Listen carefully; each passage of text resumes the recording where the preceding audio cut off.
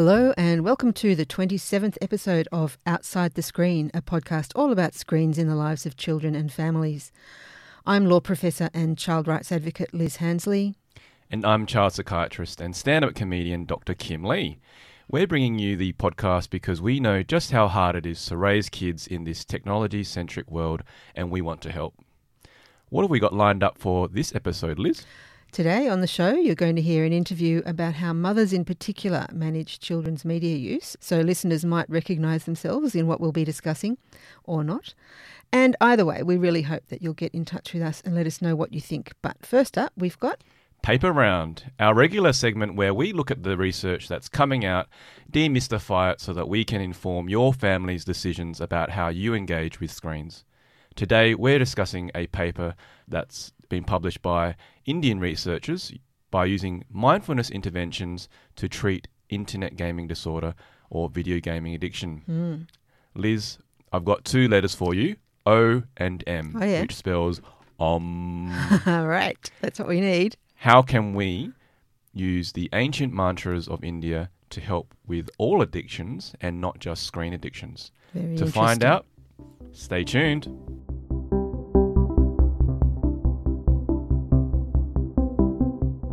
As Kim said, today in Paper Round, we're looking at some research out of India about mindfulness, or meditation really, and whether it can help with gaming disorder the way it does with other addictions. Kim, do I need to ask, why'd they do this research? Globally, there is an increasing concern for behavioural addictions such as gambling and screen addictions. This article explores the potential role of mindfulness-based interventions in addressing gaming disorder. Yeah, so I guess we already knew that mindfulness and meditation are quite helpful for other kinds of addiction, for substance addictions, and I guess that must go back a fair way, that kind of knowledge. And now they're applying it to these new kinds of addictions that are really taking over in so many people's lives. So yeah, nice to see they got onto that. It's fascinating to me. How'd they do the research? The authors conducted a literature review of relevant articles between 2009 and 2021. They found 18 papers discussing the role of mindfulness-based interventions in promoting emotional regulation, metacognitive awareness, adaptive coping, reducing impulsivity and craving for playing games among gamers with gaming disorder. So yeah, it's a literature review basically, which is a really helpful kind of research where a researcher or a group of researchers gets a whole bunch of papers and just tries to look at them all together and say what's going on here, which is a really nice shortcut for people like you and me who don't have time to read all the papers. So yeah, very nice that you found this. What did they find? The evidence suggests that mindfulness-based interventions have potential to be used in managing gaming disorder. Yeah. If you think about any kind of addiction, there is a loss of control, a loss of awareness of one's behaviour, perhaps a need to escape one's distress. Mindfulness has two main components, self-regulation and attention, and then awareness of one's experiences. Yeah, so they're basically the opposite of the things that are going on with the addiction. You just hear it put like that, seems so obvious that it would help.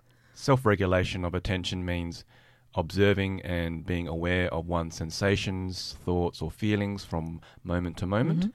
And essentially mindfulness involves the awareness of your moment-to-moment experience non-judgmentally and with acceptance.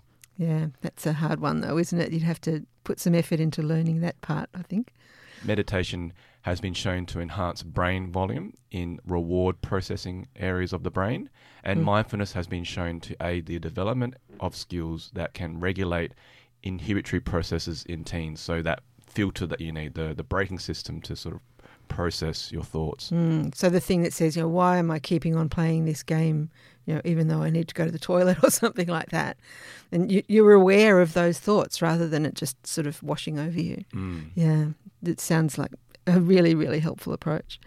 So, yeah, I think we're both agreeing there wasn't anything terribly surprising about that finding.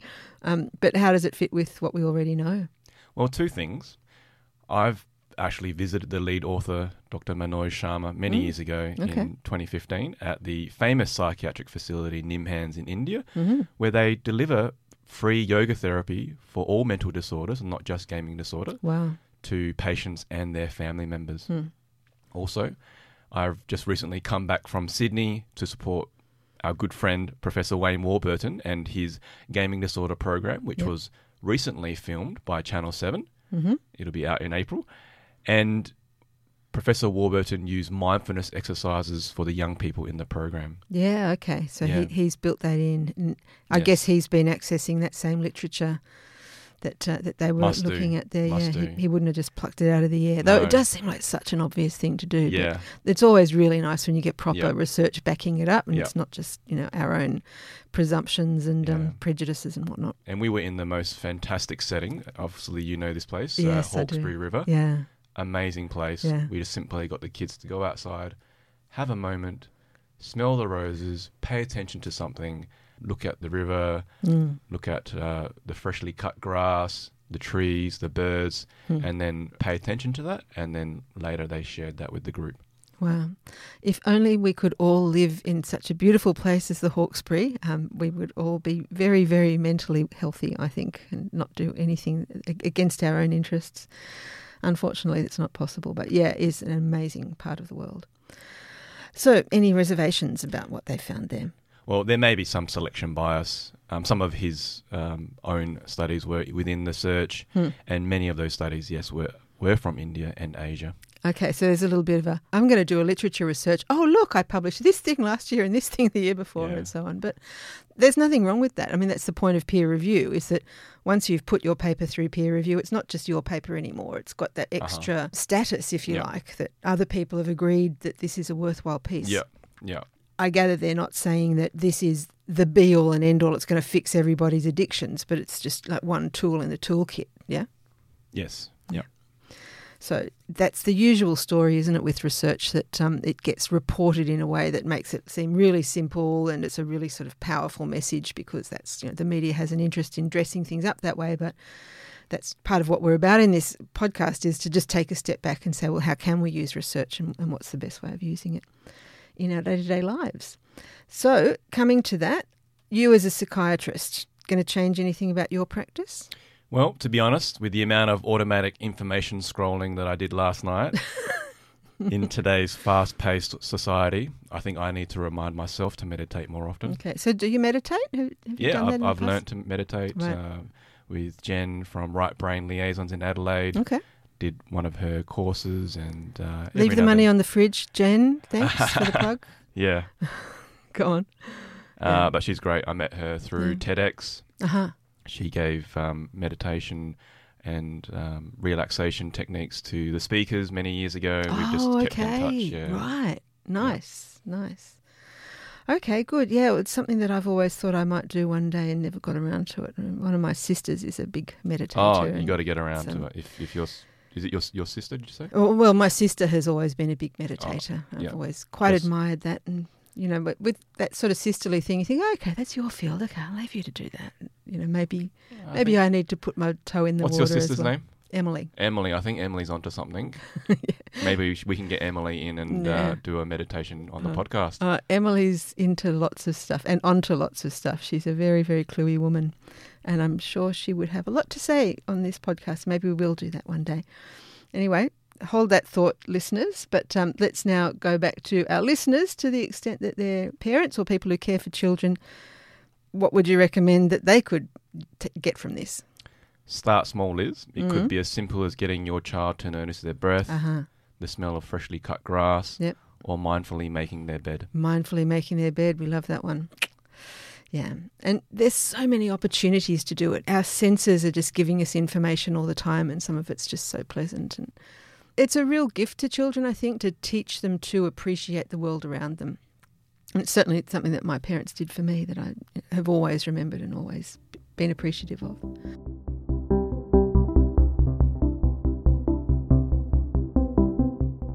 Well, there were a couple of pretty interesting tips from Kim about how to introduce mindfulness into your children's lives. The paper was by Manoj Kumar Sharma and colleagues, and the title is Mindfulness-Based Interventions, Potentials for Management of Internet Gaming Disorder. It was published in the International Journal of Yoga. I love the fact that there's an International Journal of Yoga. I need to find out what else is in there. Full details in the show notes. Now, we'd normally have a movie review, but for this episode, we're opening up more space for the interview with Faye Hazelgrave. Yes, we'll be back with another review in the next episode, but in the meantime, if you need to find a suitable movie for your child and you just can't wait, head to www.childrenandmedia.org.au. Then you can find the Know Before You Go review service by clicking on the Movie Reviews tab and sort the list or search by title alphabetically, by age suitability, by classification or by date, just depending what you need. All of the reviews are prepared by people with training in child development, and they cover every G and PG title released in Australian cinemas since 2002, as well as selected M-rated movies and some pre-2002 ones that are available on streaming services at home. The website also has reviews of game-style apps and apps that may appeal to young children. Again, it's www.childrenandmedia.org.au. You might also like to sign up for our KBYG, that's Know Before You Go, weekly newsletter about the latest reviews and join the CMA Facebook community. Links for both are in the show notes. Now it's time for Zooming Out, our regular segment where we look at some of the broader social and policy issues that get thrown up by all the different ways screens come into children's lives. Today we've got an interview. Liz, who we've been talking to now? Dr. Faye Heaselgrave is the Director of the Master of Communications at the University of South Australia, and she finished her PhD in 2021 with a study on mothers' interactions with digital media as users and facilitators of use by children. If that's all a bit of a mouthful, just keep on listening. Faye makes a lot of sense of it once we get into it. And you might recognise her voice from episode 9, where she read the review of Lemony Snicket's A Series of Unfortunate Events. Got a beautiful accent, and I really enjoyed chatting with her. So here it is.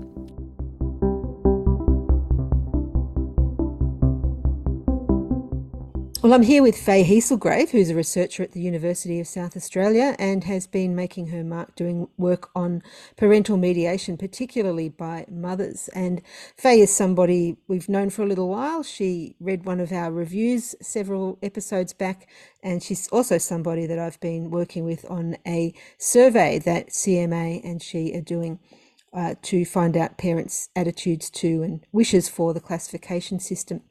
We'll put a link relating to that in the show notes. But meanwhile, we're going to have a nice chat with Faye about the research that she's been doing over the last few years. Welcome to the show, Faye. Thanks very much, Lizzie. Great to be here. So you study parental mediation. That's something that we touch on a fair bit in the show. So it's great to have a chance to have a proper debrief with somebody who actively researches it. Can you tell us what parental mediation is and why people research it? Sure, I'll have a go. Parental mediation really refers to the range of strategies that parents use to help them manage children's media use. Mm-hmm. It's been a kind of an area of interest really since the 70s and was focused around television consumption. And in those days, of course, we were a bit more restricted in terms of the content and platforms that we had available to us. Some might think that that kind of made parenting a bit easier, but in those days, there was really an interest in whether parents would restrict their children's access to television or particular content, certain themes, whether they had certain rules around when they could watch TV, whether they would co-watch or co-view television with their children, and if that actually helped them as parents to better manage their children's use and allay fears of exposure perhaps to harmful content. So those were sort of the general strategies that were thought to be relevant to television watching. Now, of course, we have a much wider, diverse range of media that our children can engage with, and we too, of course, as parents. So the research around parental mediation has now naturally had to extend to looking at things like children's gaming, as well as their access to stream content, which, is pretty much 24/7 available to kids. And so the strategies and the research that's been done around the strategies that parents use have had to adapt to the different types of media that children engage with. Some of those strategies include actually talking with children. So it's called a discursive strategy, where we spend a bit of time trying to understand what it is that children like about a particular show, for example, or a certain game. What does that child get out of it? And in doing so, we become more informed and more educated ourselves as parents. So that's a really interesting strategy that we see particularly around the topic of video gaming. Yeah, and games are particularly bewildering, aren't they? Like it's easy enough to just sit and watch a TV show or a movie or something with a child, but playing a game requires particular skills and also a fair amount of investment of time, which makes it a whole different sort of ball game for parents, doesn't it? Absolutely, it Mm, does. Yeah. yeah, So the strategies that, we saw originally applied to TV watching, of course, yeah, naturally they've had to evolve. yeah. And another thing that occurs to me, actually, and we're going to start talking about your work on mothers specifically in a minute, but it just occurred to me how these days we know that there are quite stark gender differences among young people and children as Mm. to the kind of media that they're most engaged with boys tending to be much more engaged with games and girls tending to be much more engaged with social media. Now, that's you can't generalize 100% on that, but those are tendencies. And I'm just thinking, if you're a mother of a boy and your own tendency based on your own gender is not all that interested in games, then that might be an extra layer of challenge that our parents really didn't have because there weren't those gender differences in the kinds of media that we consumed. Yeah, definitely. And I think it's not just about skill, although of course that's important when you're thinking of video gaming, but it is the time factor Mm. and the energy levels that are available to mothers, especially those that are in paid work. Yeah, sure. Which is a lot of us, isn't it? It's like 75%, I think was the Absolutely. yeah, the number that you cited in your paper. Yeah. Yeah, okay. Well, look, let's get on to the question of mothers because as you said, that's your area of Mm. specific interest and expertise. So, how did you come to decide to study mothers specifically? So I am a mother, and what better place to start your research than Yeah. in lived experience? Hmm. And at the time, I had young kids, so I think 6 and 8, Hmm. and my son, the eldest child, was just getting to that point where, and we're going back, so this is 10 years ago, Hmm. where iPads and tablets were really taking off. Yeah. And he, was wanting one, and then it kind of escalated. And 2 or 3 years later, my daughter's got her tablet, and it just became a very, instead of us sitting around the TV set, Yeah. enjoying that regular nightly routine of watching the same show together, we just started to all separate and go off and kind of engage with media in our own ways. Hmm. And I was really curious about how other mothers felt about that, whether they were having the same experience or whether there was, what I perceived at the time to be a better way of bringing cohesion into the family, where other mothers experiencing it.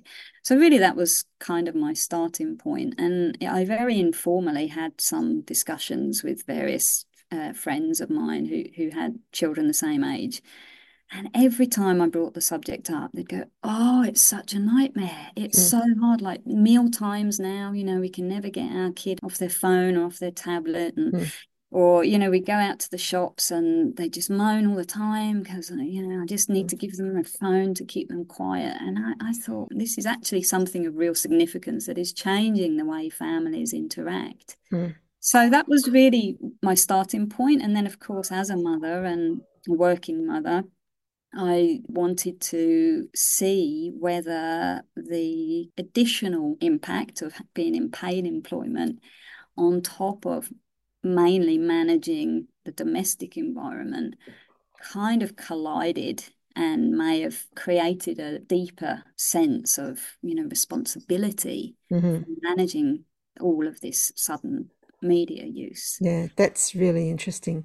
So your ultimate question was really the relationship between the parental mediation role and women's role as unpaid carers in their families. Is that a fair summary?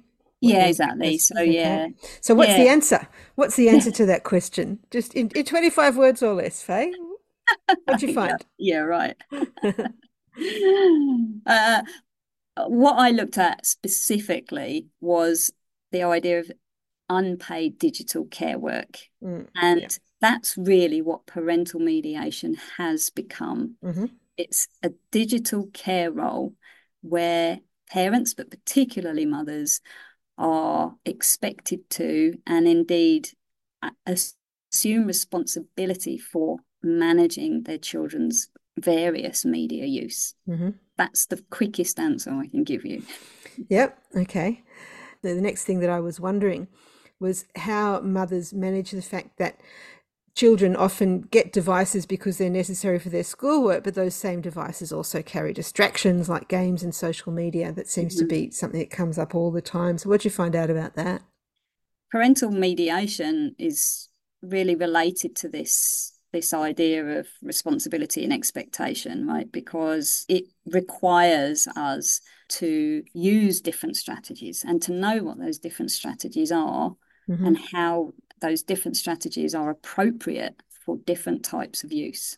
It's quite a complex process when you think Yeah. about it, Mm. because you've not just got to apply a specific strategy to a specific child, but it's also got to be within a specific context Yeah. and on a specific platform. Mm. So when it comes to the use of a digital device, say a laptop, for example, in by a school, right?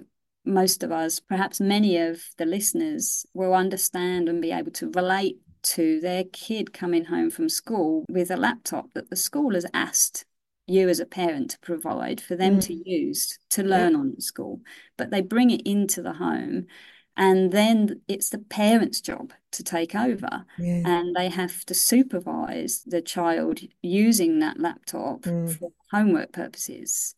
But that child is also using that laptop in the home at other times for leisure, Mm-hmm. for social media or for gaming or for streaming content. It sounds quite hopeful from my perspective that it would be at other times, because certainly what I've observed, even with the people that I used to teach at universities, is that they would be switching back and forth between the two constantly. Well, this is the point. Yeah. So we can, of course, have multiple windows open, which Mm. means that that switching in between is happening all the time. Yeah. And the Yeah, messages and notifications are pinging the whole time that you're trying to concentrate absolutely. on your homework. And yeah, I don't know how they manage. It would drive me crazy. But So yeah. how does the parent then supervise that Mm. process? And if you add to that problem that the laptop can be in the bedroom and not in the Mm.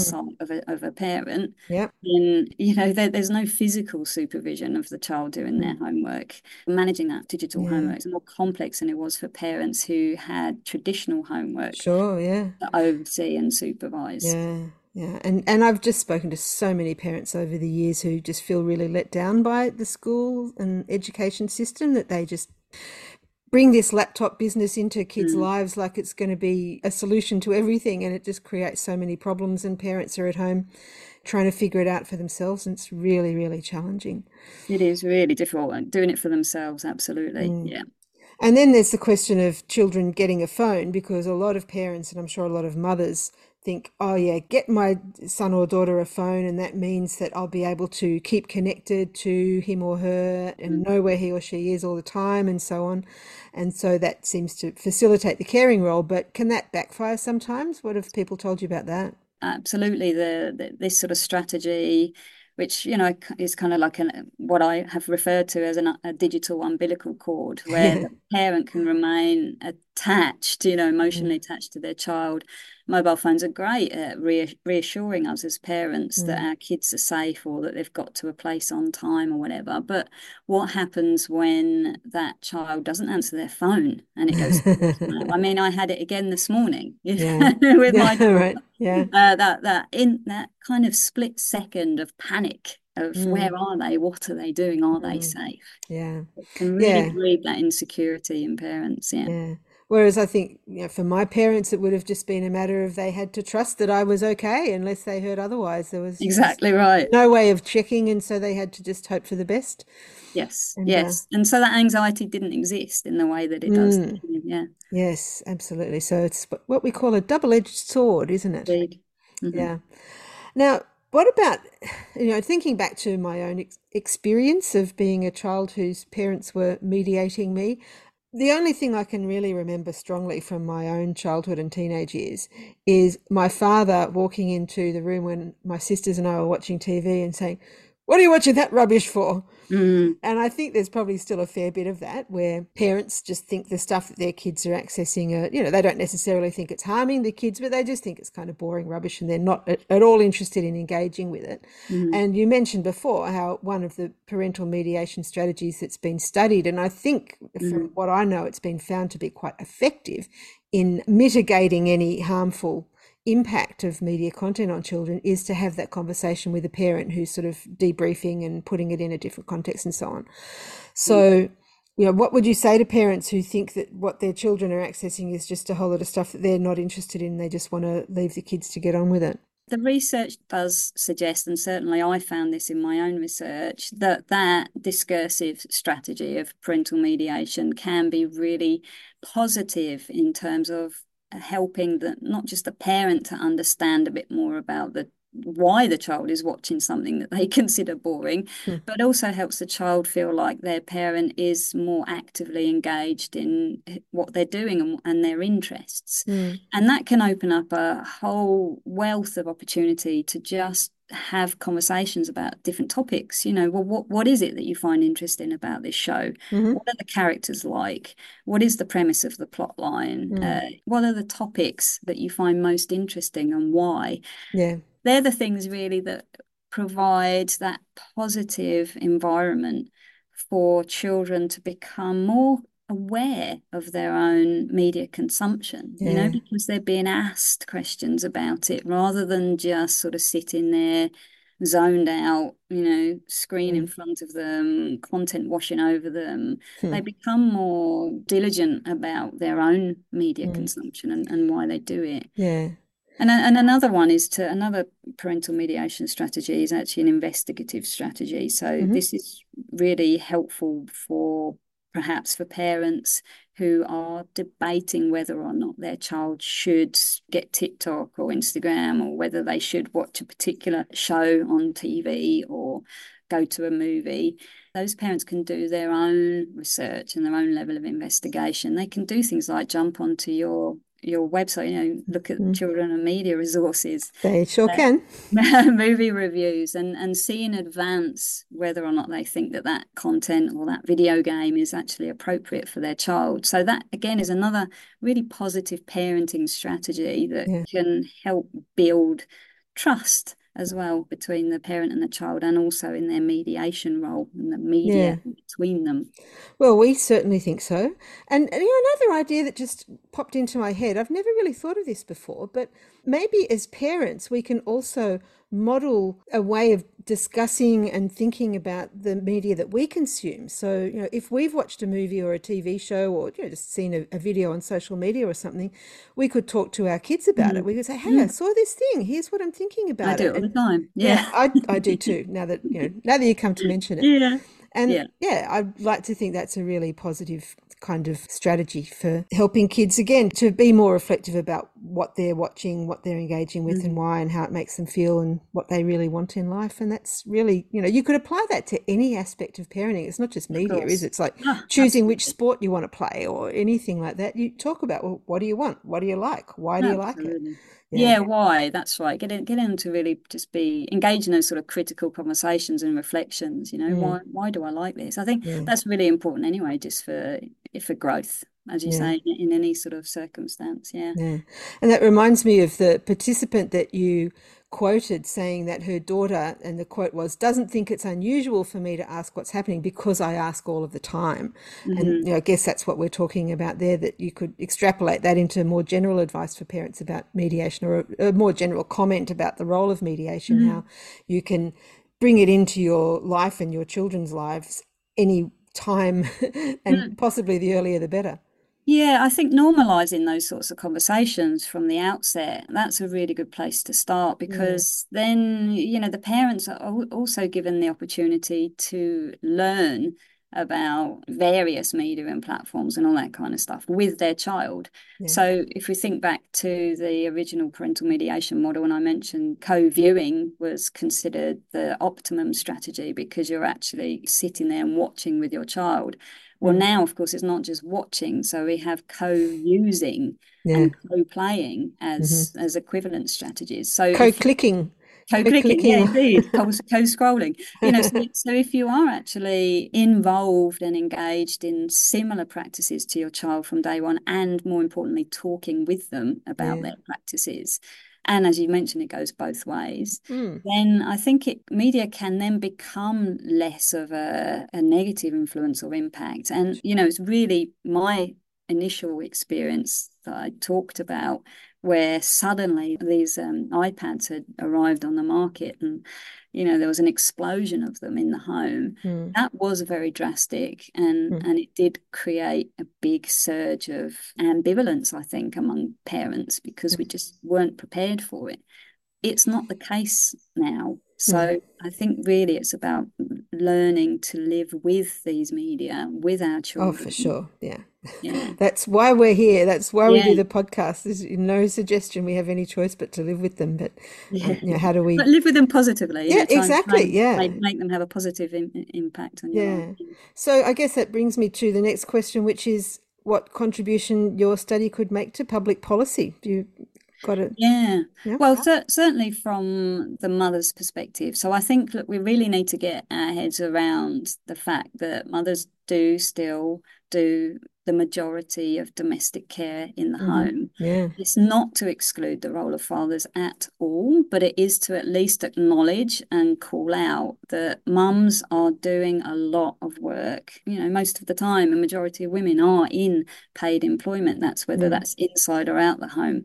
But this unpaid work that they're doing is relentless, and they have very little break from it.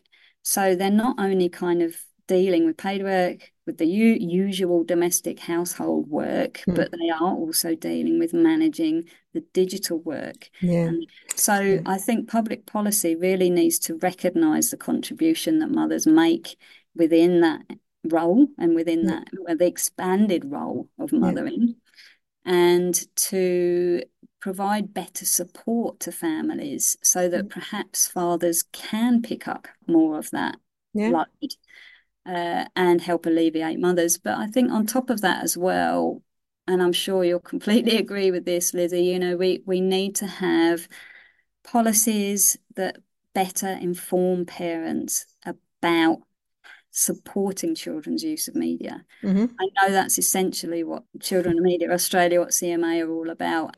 But really, it's more, I think bigger than that. It's the matter of time. Parents need the space and the time to be able to do these wonderful positive strategies of, co-using, co-playing, discussion, investigation, all that kind of thing. So, yeah. So it could even go back to things like conditions of work that, maybe Absolutely people who to. are parents shouldn't be under too much, stress or pressure from work, which is a really nice thing to try to imagine. I'm not sure how you achieve it, but you've got to start somewhere. Indeed. Yeah. I'm thinking back to the very first line in the abstract to your paper, which is about the fact that we're always talking about parents and parenting this and parenting that in relation to media consumption by children, but we really are talking about mothers. So, let's sort of get rid of this sort of false gender neutral language and really start to think about the fact that, when we're talking about all these parents, we are in fact talking about women. And so think about that in the context of women's lives and all that women go through and all that's expected of them. So COVID showed us that, lots of people suddenly started to work in the home. Now, that's just a recipe for disaster for a lot of mums, because if they're working in the home and they've got kids in the home, it just compounds the extra pressure. But then you've also got the problem of them working in the workplace, and then physically they have to get themselves there. They're separated from the. It's just it. It's a whole raft of issues. But a really good starting point is to recognise the reality of it, isn't it? And then that will inform the conversation. So well done pointing that out. Well, thanks so much for joining us, Faye. It's been really nice to finally have a good chat with you about your research. And as I said, listeners, I'll certainly put a link to Faye's paper that we've been discussing in the show notes, but I'll also put a link to the survey that she and I have been working on, because that's really, really interesting as well. Yeah, absolutely. Thanks again for joining us, Faye. Thanks so much. Bye. Bye.